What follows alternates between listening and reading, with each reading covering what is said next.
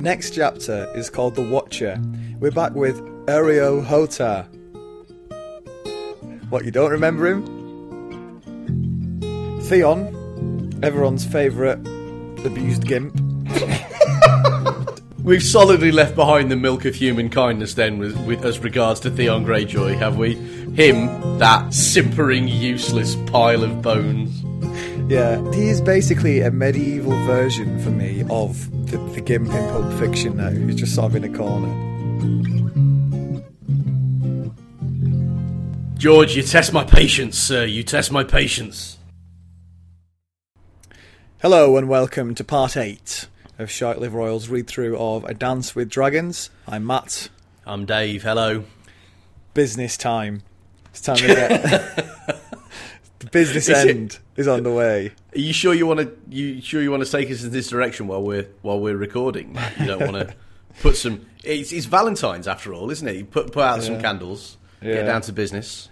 It was just about sort of the right time for Daenerys and Daario, as we left them last, to move into the area of free love the Valentine's weekend.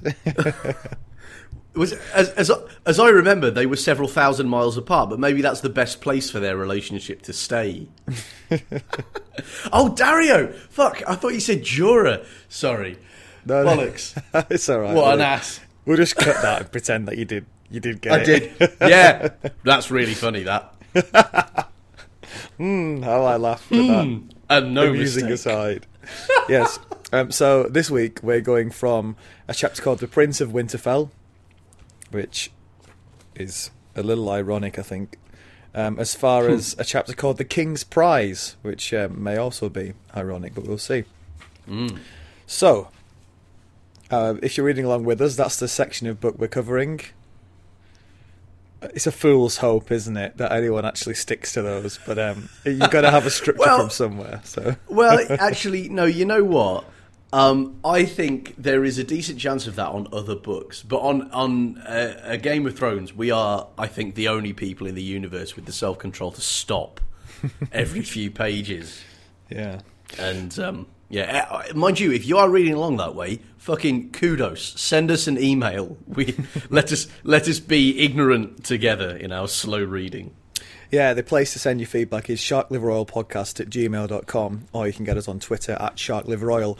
The feedback dropped off a little bit in recent weeks, so if you do have any thoughts on any of the stuff that's going ahead at the moment, any of the plot twists, any of the interesting character developments, then yeah, do get in touch and let us know.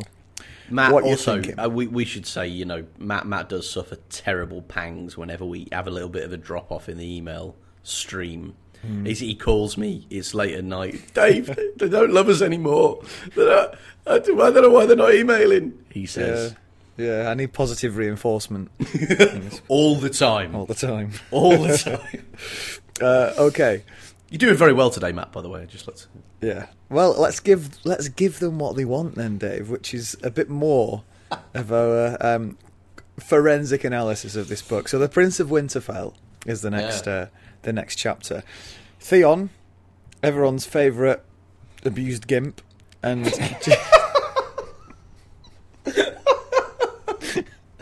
we've solidly left behind the milk of human kindness then with as regards to Theon Greyjoy, have we?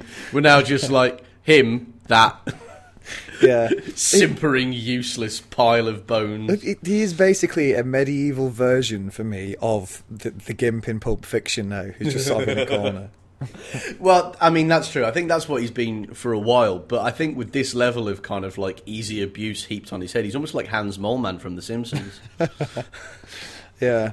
So it turns out Bruce and Ramsay, the Boltons, have won the race to Winterfell. They're already there, and they're getting ready for this wedding, which will wed, quote marks, Arya Stark, which is basically Jean Poole, one of Sansa's old friends, to Ramsay Bolton.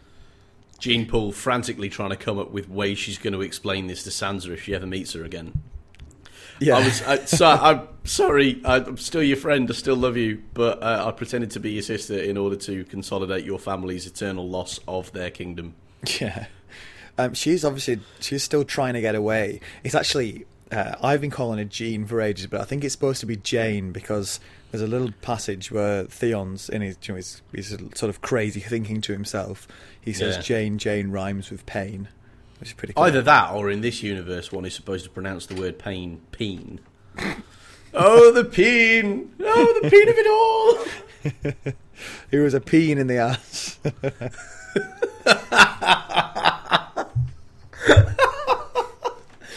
I didn't even have that pun in my brain when I went into that joke, Matt, but I handed off the ball to you in absolute confidence that you would find the gutter and plant us in it.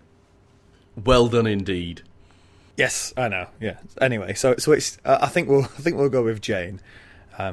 All things considered, so that Jane is well up for running away if possible, but Theon / Reek is in no position to do that at the moment. He even sort of considers that as a possible trick. But it's actually it's heartbreaking, isn't it? Yeah, the sort of the extent to which Ramsay's just in his head now. Even though he's all dressed up and he is, for the purposes of pantomime, the Prince of Winterfell. It's killing him. Oh. Yeah.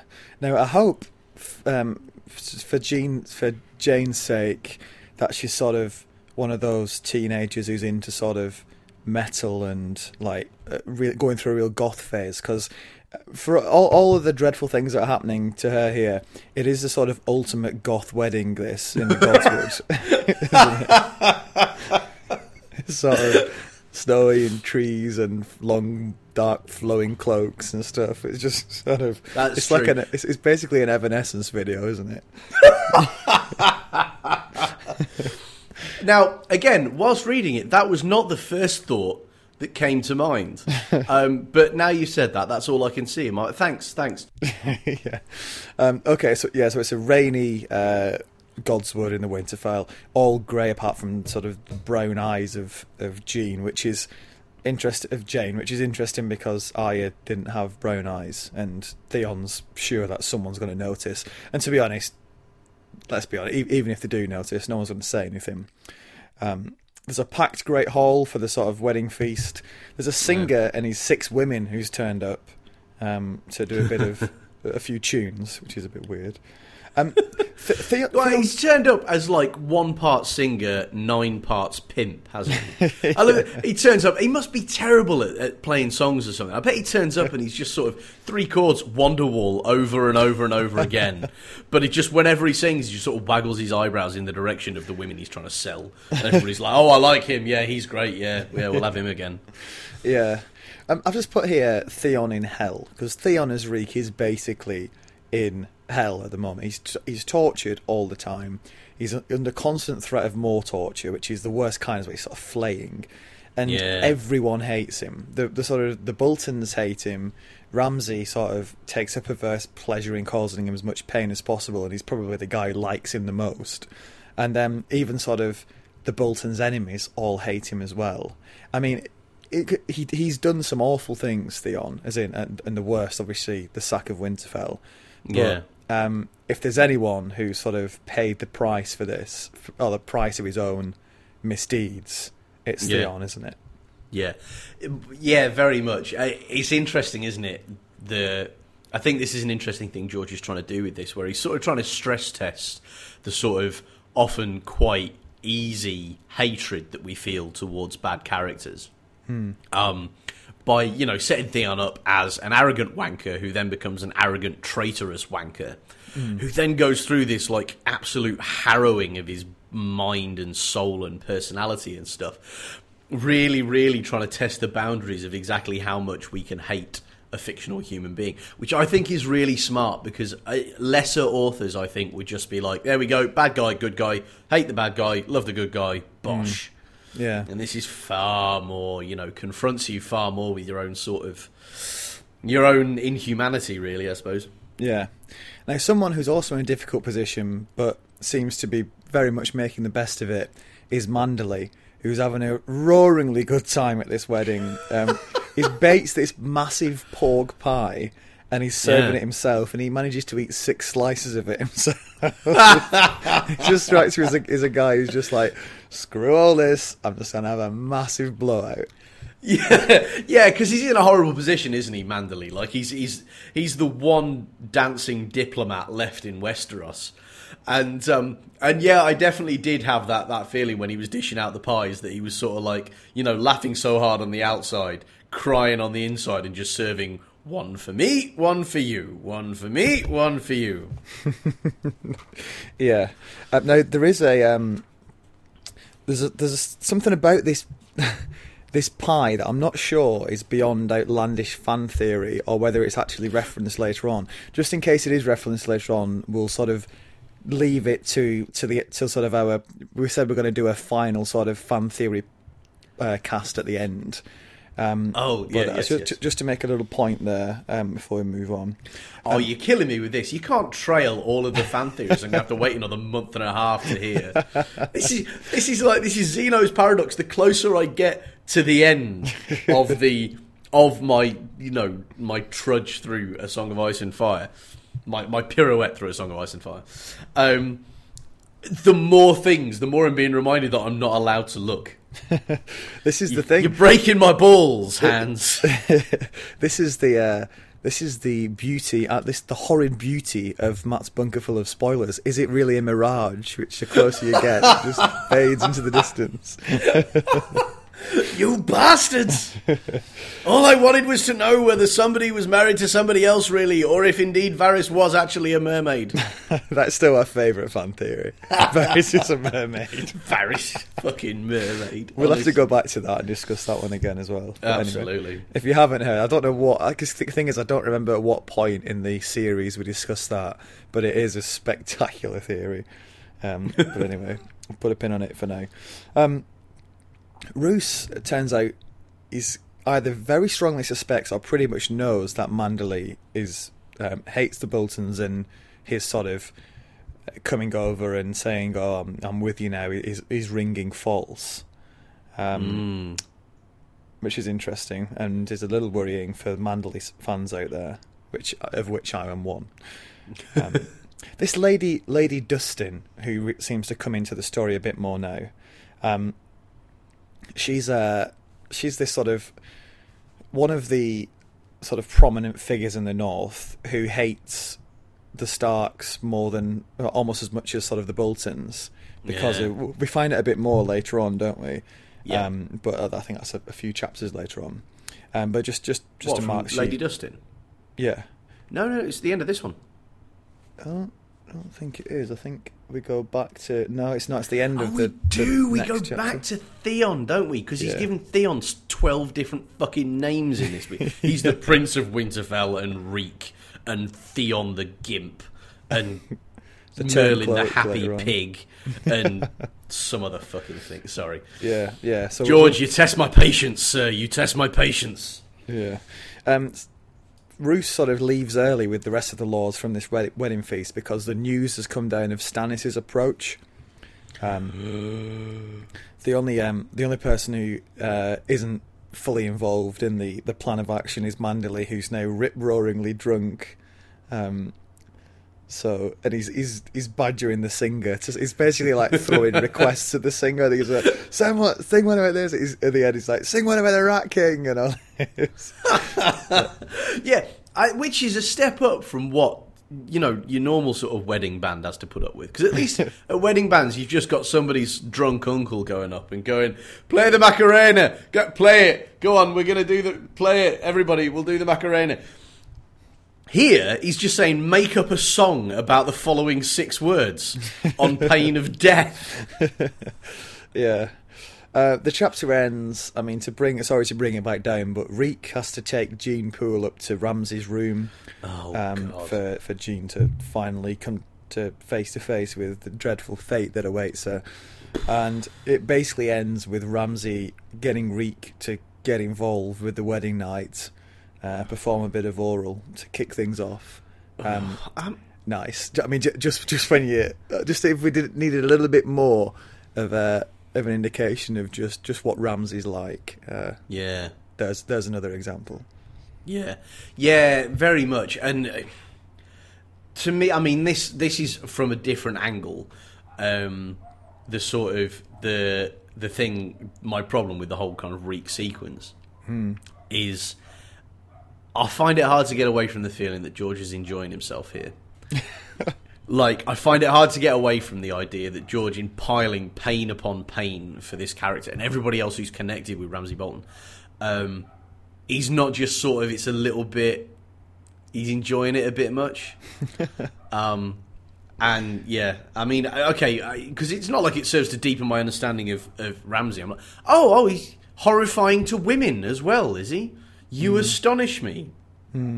Yeah, I read this sort of thing, and I'm always really uncomfortable when it gets to stuff like this, and I'm always having a little internal battle with myself because I want to say this is too much, but at the same time, I've sort of early on in the series said one of the things I like about it is that it's no holds barred and everything and all it's sort of grisly.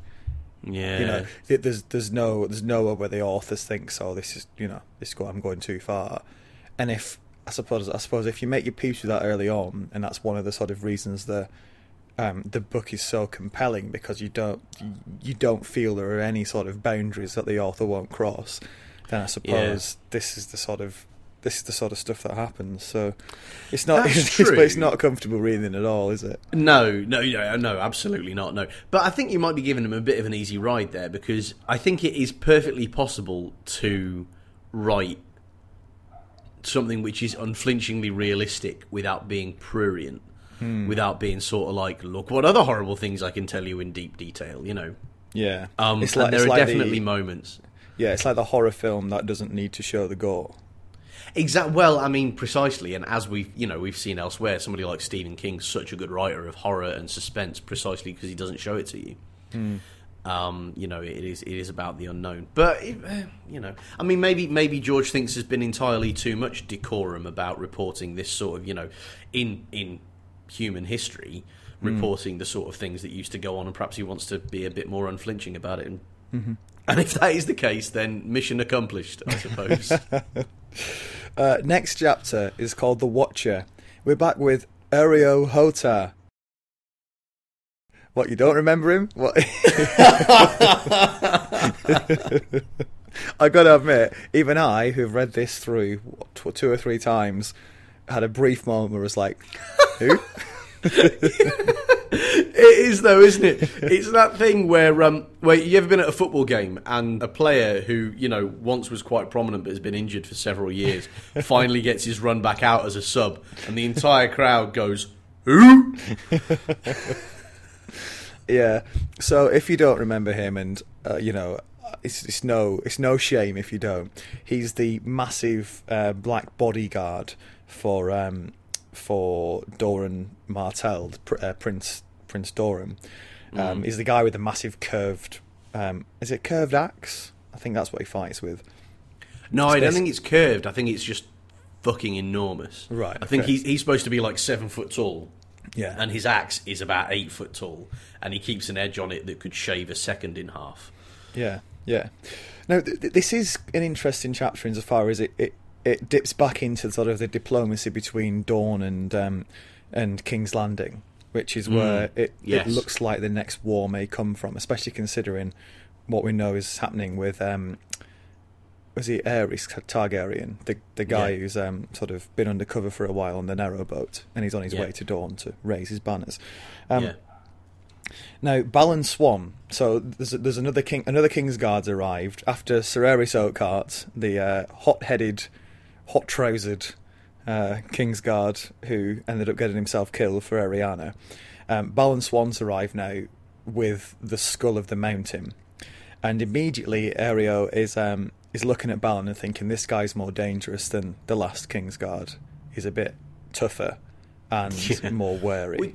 Not difficult though, was it? Because wasn't Oakheart one of the appointments that Cersei made in one of her many fits of extreme governmental competence, where she was just like, "Him, yeah, go on then. You've got your own sword, have you?" I'm not sure. I think he might go back a little further. He always struck me, Oakheart, as the sort of classic white knight in that he's all sort of,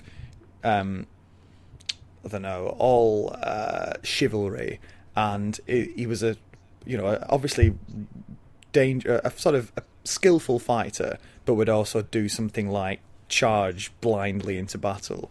whereas Balon Swan he's equally sort of skillful with a sword, but he's also got a bit more going on upstairs as well. He's more wary and harder to fool.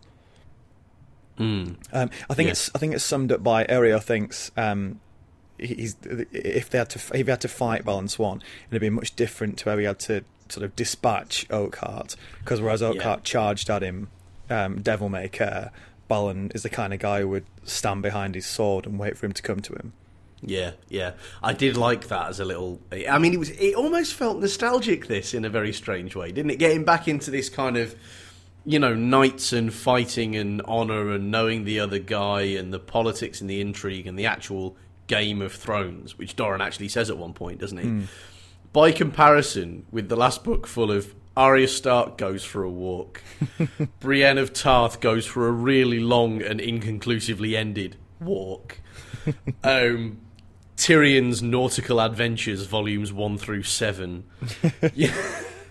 All these other characters that I've never met before, where George what it's like is like if you ever see a film where they show kind of somebody zooming in from a long way away from like a first person perspective through binoculars or something, and it's all really blurry when they zoom out, or they zoom out and they have to kind of resharpen the image. It's been like that. Yeah. Ever since the start of The Feast for Crows. So this stuff is great. It's like a flashback. Yeah. Oh, how interesting. Diplomacy. Fascinating. And there's a lot of tension as well, because obviously the thing but this is supposed to smooth things over between these two major powers, and Balon's got this massive skull which looks like it's the mountains, and everyone has a drink apart from I think one of the sand snakes who's still not appeased. And Balon's offering these terms. He's saying Marcella and Tristan, the one of Doran's sons, should to come back to King's Landing. Doran to be offered a seat on the small council. This is, I don't know. It's an offer of sort of smoothing things over, and Doran is still very suspicious, isn't he? Quite rightly, it seems. Yeah, quite rightly. I mean, I quite like the amount of shit that Doran cops for from his absurdly, comically reckless relatives. Like how this is like Shameless, is what it is, but with one sane person at the middle of it. It's just an entire family that's fucking bonkers, but it's got one person in the middle going, steady on, easy now, careful, do the sensible thing and all of that. And all he cops for is shit. Yeah. And I really do quite like how finally in this bit everybody ends up being like, yeah, you're probably right, Doran, aren't you? Yeah. All right, nice one. Yeah, okay, carry on. Yeah, because not for nothing, one of the ways that his relatives is getting him into all kinds of trouble is this failed Ariana rebellion, which ended up with Marcella getting basically half a face chopped off. Yeah. And we didn't know whether it was more than that actually until recently, did we? Yeah. And they're basically thinking, well, what on earth is Balon Swan going to say when he sees this because he's come to pick her up? I absolutely love that they're in full on mid-90s sitcom territory here, aren't they? They're just keeping them apart for as long as possible, and like, oh, have you seen in here? Look, isn't it interesting how we've decorated this room? Oh, look, I've dropped something off the balcony. Come and help me with it. No, you'll see her in a second. Don't worry about it. No, she's coming. Yeah. I mean, how do you sell this? Your princess, half her face is missing now, and remember your sworn brother, the guy who came along to protect her? Well, he's dead. It was all legit. But they do have a plan. They've got a plan. They basically... Is it a cunning plan, Matt, by any chance? I absolutely love the plan. It's blame it on Darkstar, which... Yes! Yes! Purposeful Radiohead reference, do you think? Yeah. The only emo night ever to arrive in Westeros. Oh, glorious. Glorious. Yeah. Darkstar is right on the cusp of being a comedy character for me. He's just ridiculous. But anyway, that's the idea. They're going to blame it on some sort of assassination attempt by Darkstar, who's disappeared now. He's sort of on the run. Yeah. it turns out there's not the only lie being told, because Doran's got his own spies at King's Landing, and they've told him that this plan to bring his son and Marcella back to King's Landing, the idea is that they're going to be ambushed by King's troops dressed as bandits, sort of on the road, and they're actually going to get them to shout half-man as they do it as well. They basically want to kill Tristan and blame it on Tyrion. Yeah. But Doran's too quick for it. Yeah. Yeah, well, and good as well, because it seems to me that apart from Doran, everybody in Dorne has all the sort of self-preservation, diplomatic instinct of a rabid puppy. Do you know what I mean? Like, it's just, it's not going to go well. Yeah. So Doran has a few plans of his own, which he's going to set into play instead now. The first is he's going to get Sir Balon to go after Darkstar, basically saying he's the guy who tried to kill the princess. You best go and, you've got all my support in bringing him to justice. And I think he's going to send the angriest of the Sand Snakes, Obara, with him. He's going to send Lady Nym, who's another Sand Snake, to King's Landing to sit on the small council. A pound to be a fly on that wall. Can you imagine? Just sitting there, boiling over with rage, nobody else to push against except the people running the rest of the country. Fuck them right up. And he's sending Tiana as well, the other Sand Snake, to the Sept to join sort of the Holy Orders there. He's basically trying to infiltrate as many key parts of King's Landing as possible. All sort of part of this wider game of putting Daenerys back on the throne. Yeah, it's all quite tenuous still, though, isn't it? Yeah, like it's all like, yeah, we'll bring it back because Quentyn is definitely a trustworthy vessel, and which we have reason to doubt. And it'll all go exactly the way we expect it to. So you better get moving quick because you'll be there any minute. Yeah, we assume. Yeah, well, the thing is, they think that's happening now because they've heard of this fleet leaving Lys, which is basically, we know is the guy from the narrow boat, Aegon. Yeah. But he's assuming that's Daenerys and Quentyn on the way back, so he thinks things are moving a lot quicker than they are now. Which you could see why I would think that. But it's kind of a big mistake. Although I suppose it's a spectacular mistake. Yeah, although I suppose, from a sort of ruthless point of view, the fact remains a Targaryen's on the way who you can join up with. It's just not going to be his son with him. But that you can join up with him, fair enough. But he's got no pressing reason to give a shit about you. Yeah. Whereas, the plan was for Daenerys to be coming back and looking for a family-in-law that she could get jiggy with the warfare. You know? Yeah. Now, it transpires that since the sort of War of the Five Kings began, the Viper is the only Dornishman the only Dornishman who's still, passport-carrying Dornishman, because he probably got a lot of ex-Dornishmen knocking about. But he's the only one to have died in this War of the Five Kings, whereas every other of these sort of former kingdoms have bled. Yeah. And Doran still isn't 100% sure whether that's to his credit or his shame. Yeah. Which is interesting. Yeah, well, I did think that was an interesting moment. To me, it's absolutely to his credit, because the War of the Five Knobheads was a complete shit show, wasn't it? And when like sort of the whip hand, if you like, in your political situation is held by somebody as truly fucking unhinged as Cersei, all bets are off. And I think you're well off kind of taking your strategic advantage of having a slightly more removed physical position and being like, just going to wait and see how this plays out. I was actually thinking about this earlier on. I was thinking all the way back right to the start of the series where Cersei sends somebody to have Bran killed. And I was like, that's just the craziest fucking thing I've ever seen in my... just thinking about now, like, knowing the depth of the world and the whole situation, I'm like, it really did start a war. And she's done many things since that have been as crazy as that, right? I thought Joffrey was behind that. Oh, was he? I'm pretty sure it was him in the end, yeah. Because he even crazier. But he sort of stole that dagger and gave it to like a cat's paw who went to kill Bran. I'm not quite sure why. It's all a bit ancient history-ish to me, this. I can't even exactly remember. Because Littlefinger was implicated for a while as well, wasn't he? Yeah. But I think it all ended up transpiring that it was just a crazy move from Joffrey. Oh, okay. So I had always assumed that it was just Cersei because Bran caught her and Jaime shagging. That to sort of cover it up. All right, fair enough. In my defence, though I have read this book probably at greater length than any other human being in the history of anything, Yeah. that means that a Game of Thrones was a long time ago. Yeah. I think it might have been Joffrey by way of sort of a Robert Baratheon who will rid me of this turbulent priest kind of thing, where he heard something his dad said and thought I'll impress him by knocking off, by becoming an even more murderous bastard. Yeah, I should really research this, but I'll have a look at this for next time. But if you want to help me out, actually, charlotteliveroyalpodcast@gmail.com. If you're more professional at this than we are, hit us up. Save me a visit to a wiki of Ice and Fire. But yeah, so where were we? I've lost. Oh yeah, so that's the sort of the long term.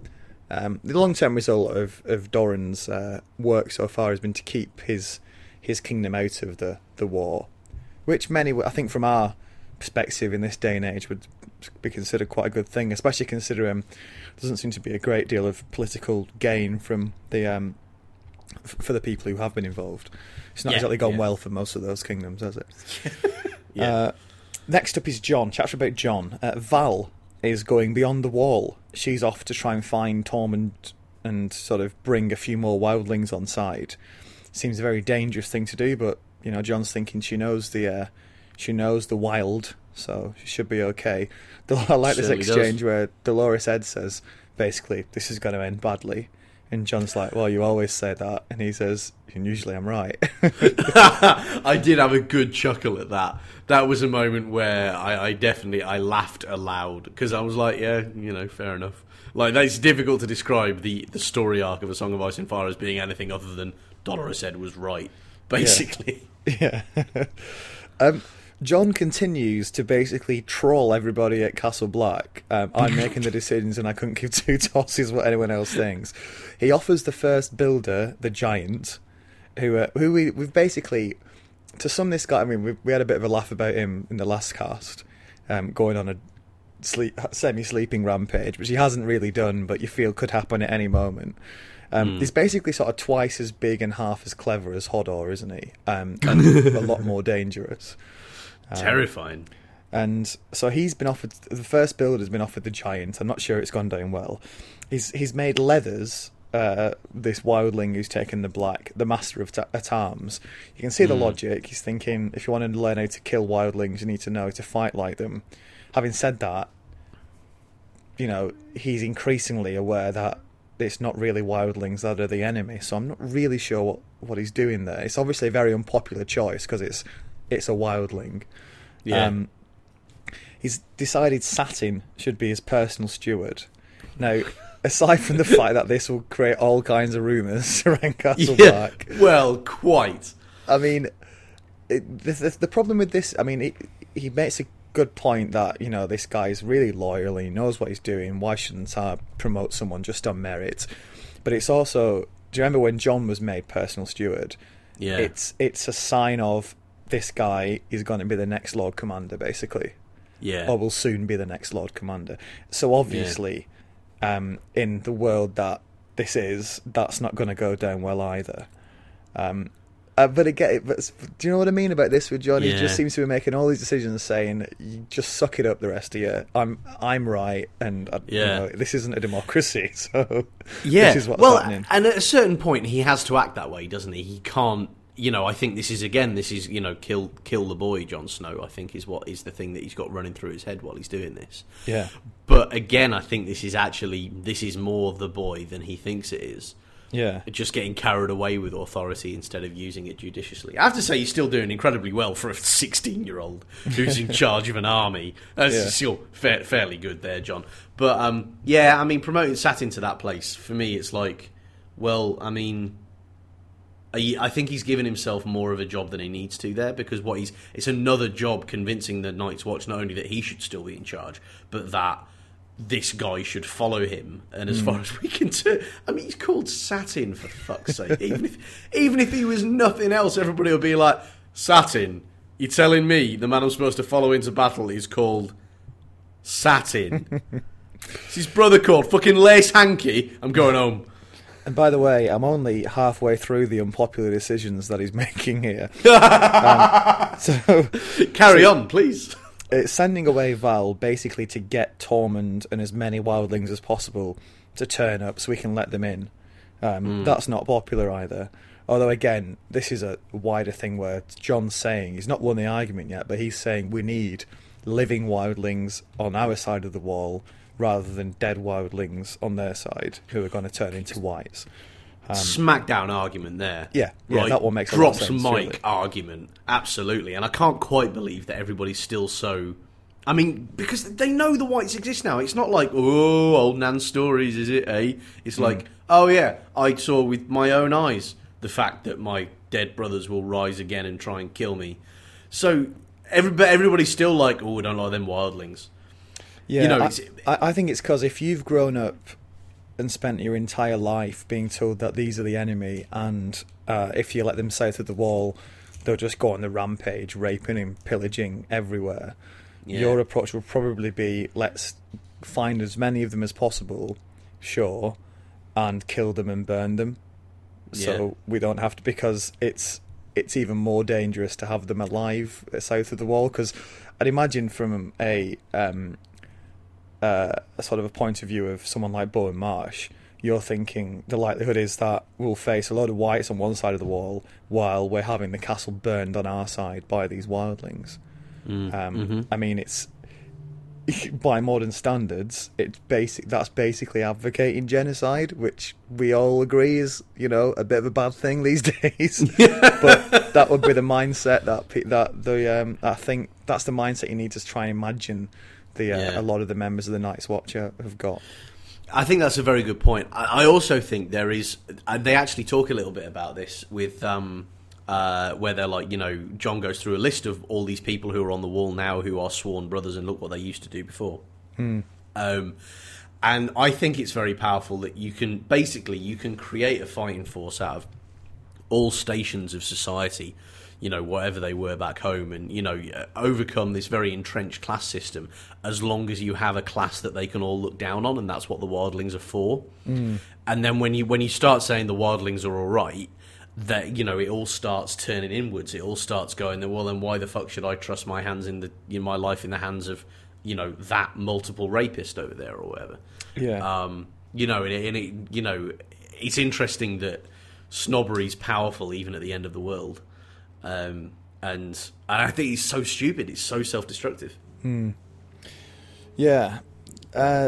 other thing that we hear in this chapter is that a wildling called Mother Mole, cracking name, is gathering followers at a place called Hardhome.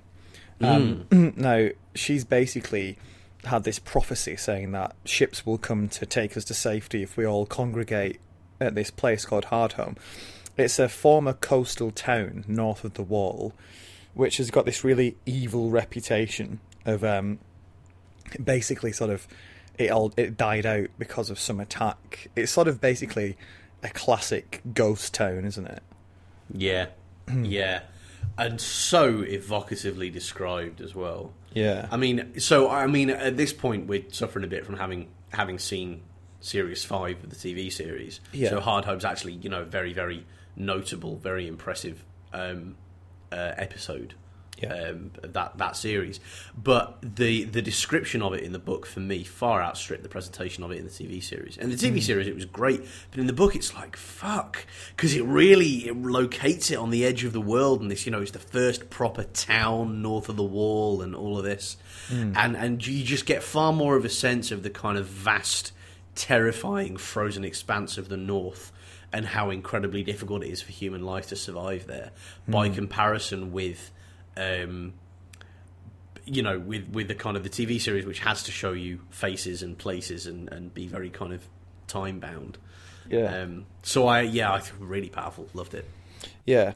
John says basically we've got to go and save as many of them as possible. If there's this massive group of wildlings congregating in this area, we've got to go get them. Basically because if they all die, if they get attacked and are all killed, there's basically a white army on the way. Yeah. But again, it's not going to be a popular decision. So it's basically this whole chapter is John making a load of unpopular decisions. Yeah, yeah. Once again, the Jon Snow MBA, probably not going to be a lot of takers for that. Yeah. Next chapter is Tyrion. Back off across the narrow sea. He's riding a pig, not Penny. That's a cheap shot. I'm sorry. For shame, Matthew. For shame. It's terrible, isn't it? That it is. Yeah, no. So he's taking part in this joust, which the last chapter was saying absolutely under no circumstance would he do this. yeah. And then it opened on this, and I was like, oh, huh. And then he goes into a sort of daydream about being Jaime on top of a horse, and I'm like, George, were you meaning to edit all of this shit out and then you just decided to leave it in?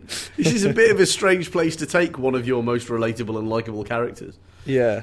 It turns out the reason he's doing it is because they've been drifting for 14 days now and the sailors are getting really restless and they've stopped seeing Tyrion and Penny as sort of good luck charms and now are thinking they may be the reason that bad luck has approached them, and also that one or two of them are saying the pig's been looking quite tasty, so they're thinking of killing it. Now, on that one, I'd be right with them. If there was a pig on board ship and we'd been becalmed for weeks, I would be looking at that pig with intent. However, I do quite like how openly meaningless their kind of philosophy of luck is shown to be in this particular context. Yeah. Right? Yeah. Like where, so what it really is they're different, and while I'm feeling optimistic, that means it's a good thing. And when I'm feeling pessimistic, that means it's their fault. Bastards. And all it is really is they're shorter than I am, so it must be something to do with them for reasons. Yeah. Tyrion and Jorah have an argument again about what Daenerys is going to do with them once they arrive. Tyrion basically telling Jorah that maybe he isn't going to get forgiveness. This ends as it pretty much always does, in Jorah punching Tyrion in the face. And Penny comes over to like look after him and says, "You got to be careful around the big people." And I thought that was quite interesting, because I think this is a lesson that Tyrion's having to slowly learn, having spent most of his life in an extremely privileged position as a dwarf, where some of the rules didn't apply to him. Some of the sort of slights and the fact he wasn't taken seriously is terrible, but the sort of physical danger that these like dwarves are under in this world every day among sort of the big people is something he's never had to deal with until he's been sort of an outcast. Yeah, very, very true. And so it was kind of heartbreaking seeing this happen as well, because what you want is for him to say to her, "No, look, it's possible for things to be better than this. You know, I've been powerful my whole life, and I've exercised power far beyond the scope of my body, and this is how I've done it." You know, and I kind of wanted him to come right back with a sort of, lessons in power mongering. Which was wishful thinking, really, because, he is in a lot of danger. Nobody knows who he is, and, he's in trouble. I'll tell you another thing that I noticed here, though, was in order to deal with this embarrassment, he starts drinking rum, right? And I think it might say something really bad about when and where I grew up. But I was just completely astounded that somebody who has been for 3 books, very clearly, basically an alcoholic, didn't know that spirits are stronger than wine. Like, because to me, that's just completely self-evident. That's just something that everybody knows. And indeed, when people set out to get sloppy drunk, they go straight to the spirits, right? Yeah. So it's like, sort of a sheltered upbringing have you had? Of course the rum's stronger. Captain and Coke. No, just the captain. There you go. Yeah, I think he may have got so drunk off spirits once when he was a teenager that he doesn't remember it. And ever since then, Tywin saw it and said, under no circumstances must he be even aware of the existence of this stuff. As far as Tyrion Lannister is concerned, wine is alcohol, and beer, if he must drink it, nothing else.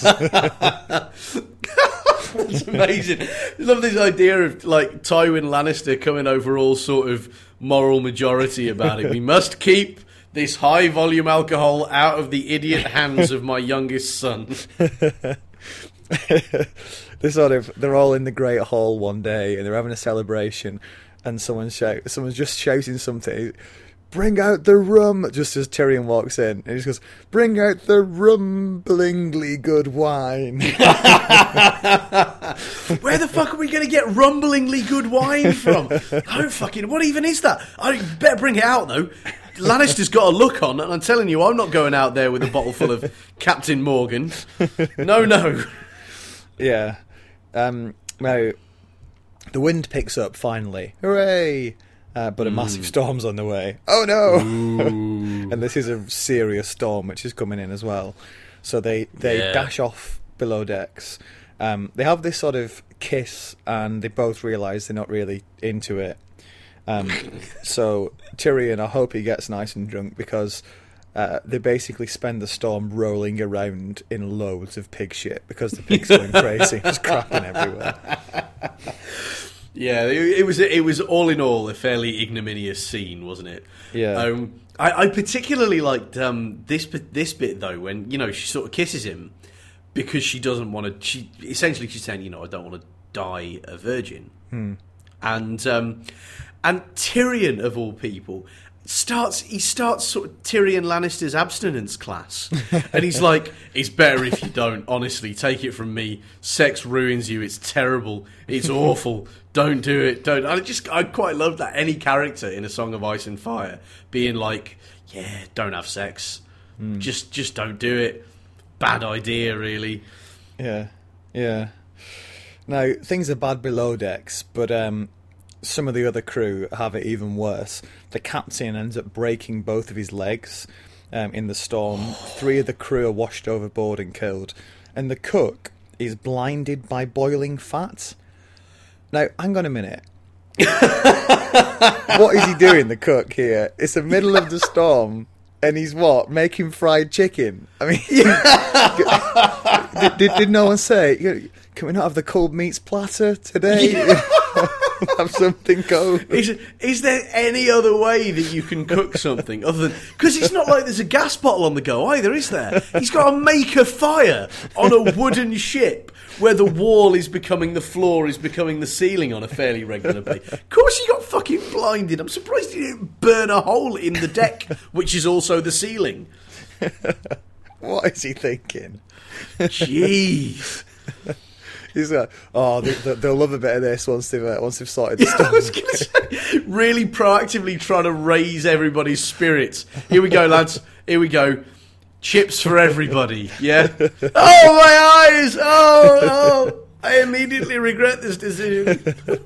Just imagine the ship's rolling around, the sails being washed overboard, desperately trying to get the rigging down. The captain's breaking his legs as he's being thrown about, and just below decks, the chef's got the deep fat fryer on. He's flambeing pineapples. Living the dream. Deep fried Mars bars going in, 1 per man. It's been a tough week. Let's throw those in there. Yeah, I read that and I just had to do a double take. I had to read it again. I thought, surely not. What's he up to? But anyway, they get to the eye of the storm. It's all calm. Tyrion goes back above decks, and it's basically just in time for the storm to restart. And he basically sees the mainmast burst. It just explodes everywhere. And I think does he get hit by a bit of the sort of shard of it as well? Yeah, it goes through boot. He says boots, breeches, and his calf. Yeah, horrible.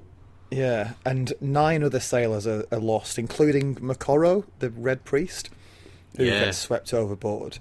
I thought this was an interesting little wrinkle, this thing with Moqorro, because he sort of, like, when the storm's coming in, And what a great description that is, by the way. Yeah. All purples and blacks and greens and Oh yeah. scary but brilliant. But Moqorro, Tyrion's like, oh, this is what she meant. And Moqorro's like, yeah, I knew. And then he dies. And I can't work out if that's another instance of somebody who follows the Red God seeing something extremely indistinct and gnomic in the flames and then just styling it out and being like, yeah, knew that was coming. Yeah, no problem. Yeah. Or if he really did see his own death coming and just turned to meet it calmly. I don't know which one of those would be a better story, to be honest with you. I think they're both pretty great. Yeah, I got a sort of sense of, from his character, it's probably more like the latter, that he's just very much, given up to fate and just, if he sees something that's going to happen, it's going to happen, and he just prepares himself as best to deal with it. But yeah, I mean, and then we're into the sheer horror of the fact that the ship is now just a drifting, useless wreck, and they're expecting just to drift along until they all starve now. It's kind of like the medieval equivalent of being sort of, I don't know, losing your... It always reminds me a bit of sort of the Major Tom from David Bowie, just sort of drifting in space, with just waiting to die because you just, you're stuck, you're drifting. Yeah. Some of the rowers, some of the sort of sailors are sent out in this little sort of rowing boat to tug the boat along, and they cut the line and row off.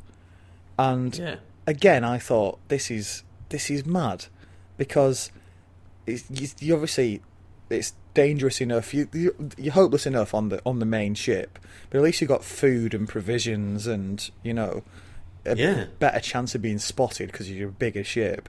You set off in a little rowing boat. How long are you going to last? Like 10 of you on a boat? Yeah. Well, I mean, exactly, and that's where horror stories at sea come from, isn't it? You end up with people eating other people on board ships like that, boats like that, you should say. Yeah, and I suppose that is how some survivors from things like whaling ships actually did survive. The ones who survived were the ones who sort of got in the lifeboats and made a row for it. Yeah. It just seems counterintuitive. Yeah.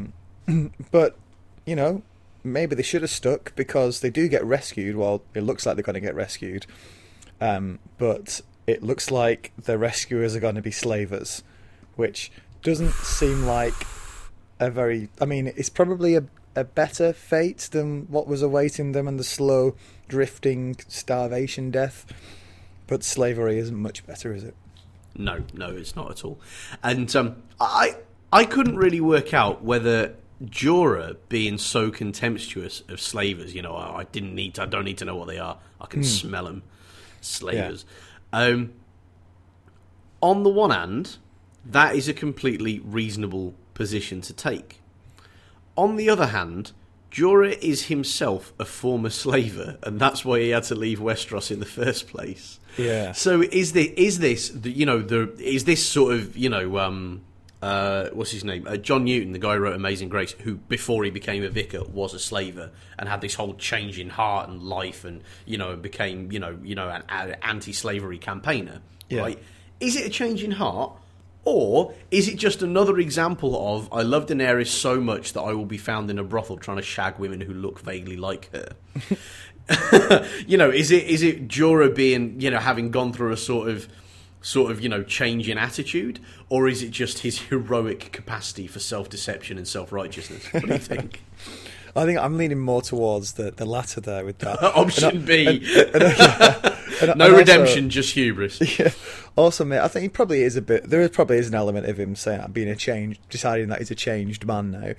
But I wonder also if the way he got caught slaving was like the slavers let him down a bit, and their sort of indiscretions got him caught, and he's just the kind of character who would entirely blame the slavers for it as he was getting sent in exile. You are absolutely right there, aren't you? That is exactly what he would do. Bloody slavers. Yeah, I mean, obviously, he would try and have all of his cake and eat all of it too. He'd be like, oh, yeah, no, a terrible thing, very glad, left it behind me, dark time in my life. But I tell you what, if those slavers hadn't fucking let me down, I would be coining it hand over fist at that shit right now. Yeah.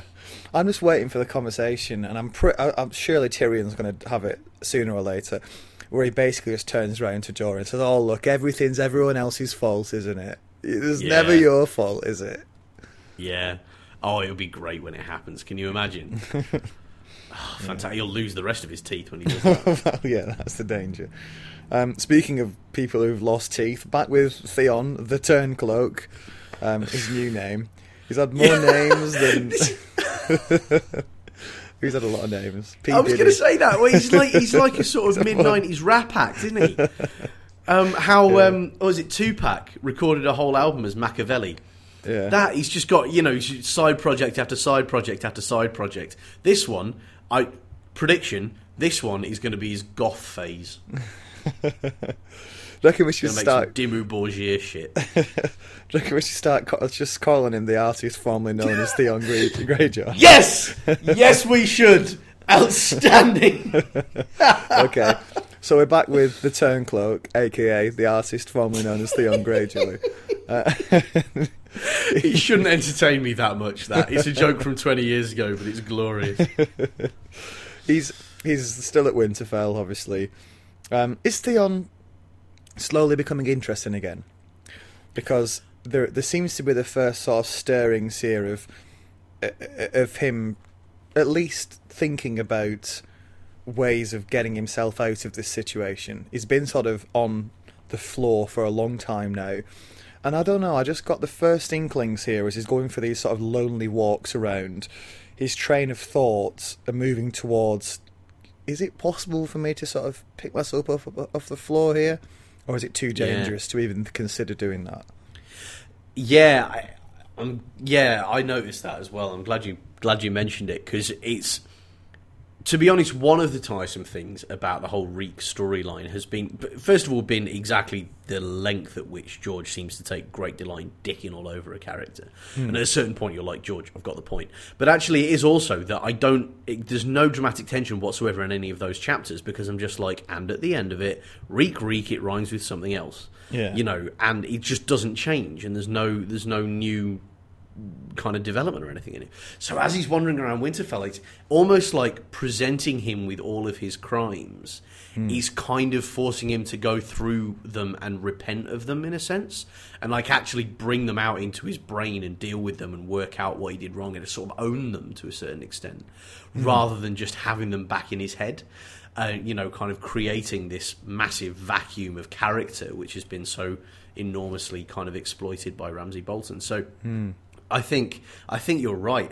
It's a great call. Like I'll be very interested to see if he changes something, because he's been treading water for too long. And if you're going to do that, give the chapter to somebody else more interesting. Yeah. So Theon's in this great hall. The singer's up again doing his thing. The singer is singing the song about the Dornishman's wife, and he changes the words to Northman's daughter, and the lords sort of laugh at it, and they all find it hilarious, and he's really popular for it. But it could have just as easily gone the other way. And this just really struck me that a singer in this sort of world, okay, you need to have obviously a good voice and, sound okay. But as much of the challenge is, you need to sort of have the instincts of a diplomat as well, don't you? You need to know when to make the right joke and when to take the chance, because getting that wrong ends your life, doesn't it? Roose or Ramsay just kills him, and probably in an a slow absolute way. twinkling. Yeah. And doing it in verse as well. Everybody else gets to sit there and kind of, look sort of gnomic or stare off into the middle distance or stroke their chin a little bit or make some joke, and, it's all very courtly and, perhaps quite slow. But fucking Singer's got to do it in 4/4 time. Terrifying. Yeah. I mean, we saw some of this with the whole Singer's sort of intrigue down in King's Landing during Joffrey's wedding. And the positioning and the fact that one of them ended up getting killed because he overreached himself. But I just quite like the sort of little subculture that's going on there, and the fact that it's just like almost any other. Even the singers in this world live in sort of a high stakes life or death, moment to moment game, really. Just as the knights do, just as the peasants do, in various ways. And you have little or less control over a lot of these things more often than not, and basically, depending on sort of what you're born into, you'll have more control over the direction of your life. But everybody's got to gamble at some point. Yeah, which is interesting. Yeah, very, very much. And I did have a little moment here of like, if this is an accurate depiction of kind of how your sort of European monarchies and nations used to go, one begins to understand why, sort of the state and democracy was seen as such a chuffing good thing a couple of 100 years ago. Everybody's like, you mean we can do things where we're not completely dependent upon the caprice and whim of one person chosen by birth? I think we'll go for that, to be honest. Shall we, lads? Shall we have that? Let's make that happen. Yeah. Because this is such a high-stakes, horrible universe, isn't it? Yeah, and also sort of the power of religion. Yeah. When religion tends to do a lot better when most people genuinely think they might not wake up the next day. It suddenly seems a lot more immediate whether or not you were involved in a religion then, and I think that's all tied up in the whole medieval thought process as well. Interesting. Yeah. No, I think that's a good shout as well. Yeah. I mean, it's in a similar way to that. The old phrase "no atheists on the battlefield." That it does tend to sort of sharpen the mind a little. It's probably a little unfair to atheists. Fair enough. But then let's not get into that. That's a hour-long podcast discussion in itself. Absolutely. Yeah. Tune in for the serious stuff next time. We'll do a shark cage full of religious discussion. Yeah.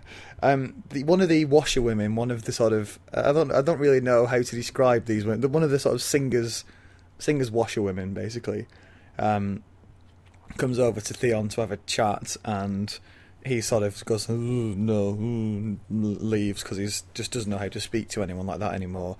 Even though, sort of, again, I think she's there basically as much as anything to show how different he is to how he was when he was Theon Greyjoy. She's sort of pressing him about how he managed to take Winterfell, and even his sort of greatest story, he doesn't want to talk about. Then he goes for this sort of lonely walk through the night. There's a storm coming in, which he thinks is going to be very bad news for Stannis, because there's nothing worse than being outside a castle during a storm like that. Yeah. Especially if you're not used to it, and a lot of these guys in his army aren't from the north as well. Also, some of the guards are building snowmen. Partly just for a laugh, and I think partly to give the impression of more men on the wall than there are, but mainly just for a laugh. Height of military strategy, that, isn't it? Lads, we need to give the impression of far greater force than we currently possess. Hang on a minute, sir. Tell you what, hand me that carrot. I'll tell you what, it worked for Jon Snow. They stuck scarecrows at the top of the wall, didn't they? That is true. That's completely true. The unforeseen tactical upsides of reading a lot of Raymond Briggs as a kid. Eh? Yeah.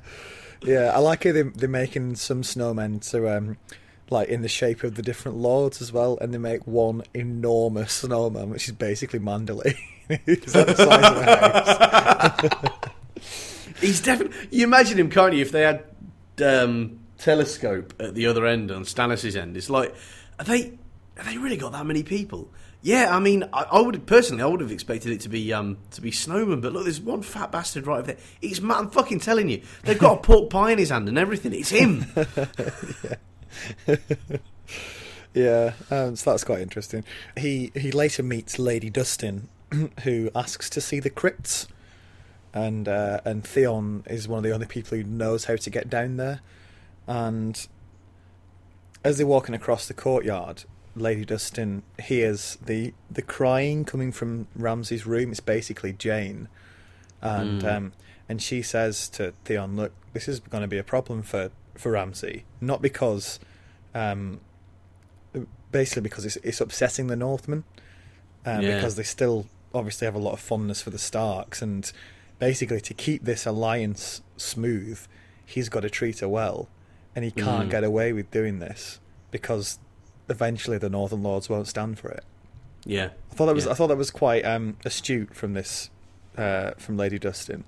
and something Yes, very, very something much. that Roose Bolton would pick up on, and Ramsay just would never even think about. Yeah, I mean, exactly, and that is the difference, isn't it, between Ramsay? Ramsay, who essentially, somehow, even despite not growing up as the son of a lord, is exactly as spoiled and myopically self-involved as you expect your sort of standard rich kid frat boy type to be. In terms of, he is the idiot offspring who will ruin his father's legacy. Not that it's a particularly shining legacy to begin with, but it's at least established. And Ramsay just would be perfectly happy. We saw this in the last chapter he was in as well. Be perfectly happy running around the place, killing XYZ, go on, shoot him, dad, kill him. Yeah. No sense of proportion at all. I found the introduction of Lady Dustin as this sort of like credible, skeptical voice really interesting here. We go down into this rather strange journey down into the crypts, and it's basically just a chance to find out a bit more about Lady Dustin. She explains that she was supposed to marry Brandon Stark, the eldest of the old sort of Ned's generation of brothers and sisters. And then she was supposed to marry Ned. She came very close to it, and then didn't, which was one slight against her in a family. And then the guy she did marry ended up going fighting in Robert's Rebellion and getting killed. and all this has sort of led her to become really bitter towards the Starks and blame them for basically ruining her life. Which I think is a fairly heroic loss of perspective, isn't it? You are in a ruined castle, surrounded by the burned remains of the many hundreds of households which used to rely upon this castle and its lord for their well-being. You're being shown around by a man who was literally in servitude to somebody who has removed the skin and muscle from several of his digits and removed him from high rank. And you're giving it woe is me. Yeah. Not too sure about that, madam, to be honest with you. Yeah, and she does a fantastic coup de grace here, where she says, I've heard that Ned's bones are on the way back up to Winterfell, and once they reach sort of my area, I'm going to just seize them and feed them to my dogs. Just like, jeez. Fucking hell. Now there, I was going to say, there is somebody who does not deal well with being turned down.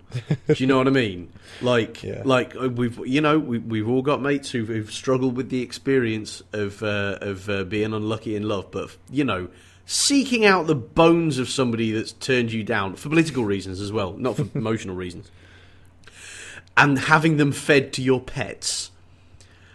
Bit much, I think. There. Yeah, that's pretty extreme. And do you know what? That is where we leave it for this week as well. What a place to end. It's not exactly what a an image.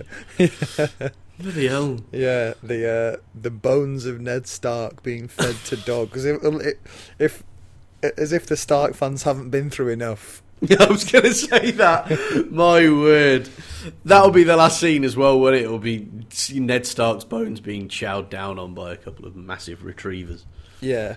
I've got to admit, at this stage, I'm thinking with Lady Dustin... I was thinking, reading this part, as they're off to the crypts and stuff, I'm thinking, she's another Manderley. They're going to get down to the crypts and she's going to be like, aha, I'm actually going to help you. But she's just another person who, really hates the Starks. And I'm kind of thinking, well, what's the point of her? I don't really understand why we just read that. Matt, do not open up that can of worms, though, Matt, because you do not want to go there. What is the point of this character who hates somebody that I like? You'll write off the whole book for that reason. Yeah. If you can tell us what's the point of Lady Dustin, sharkliveroilpodcast@gmail.com. Or if you want to give us a blow-by-blow account of what exactly happened way back when with that the ancient history of the knife and Bran Stark and all this, who tried to assassinate him. Or any other thoughts on the podcast or the book.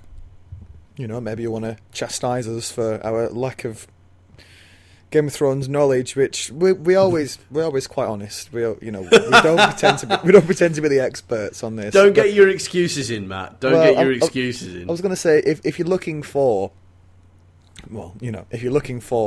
a more extensive knowledge of of A Song of Ice and Fire, you're probably not still listening. But if you were, there are better podcasts for that around. We try and take a bit more of a sort of rough and tumble, more, I don't know, casual look at the series, don't we?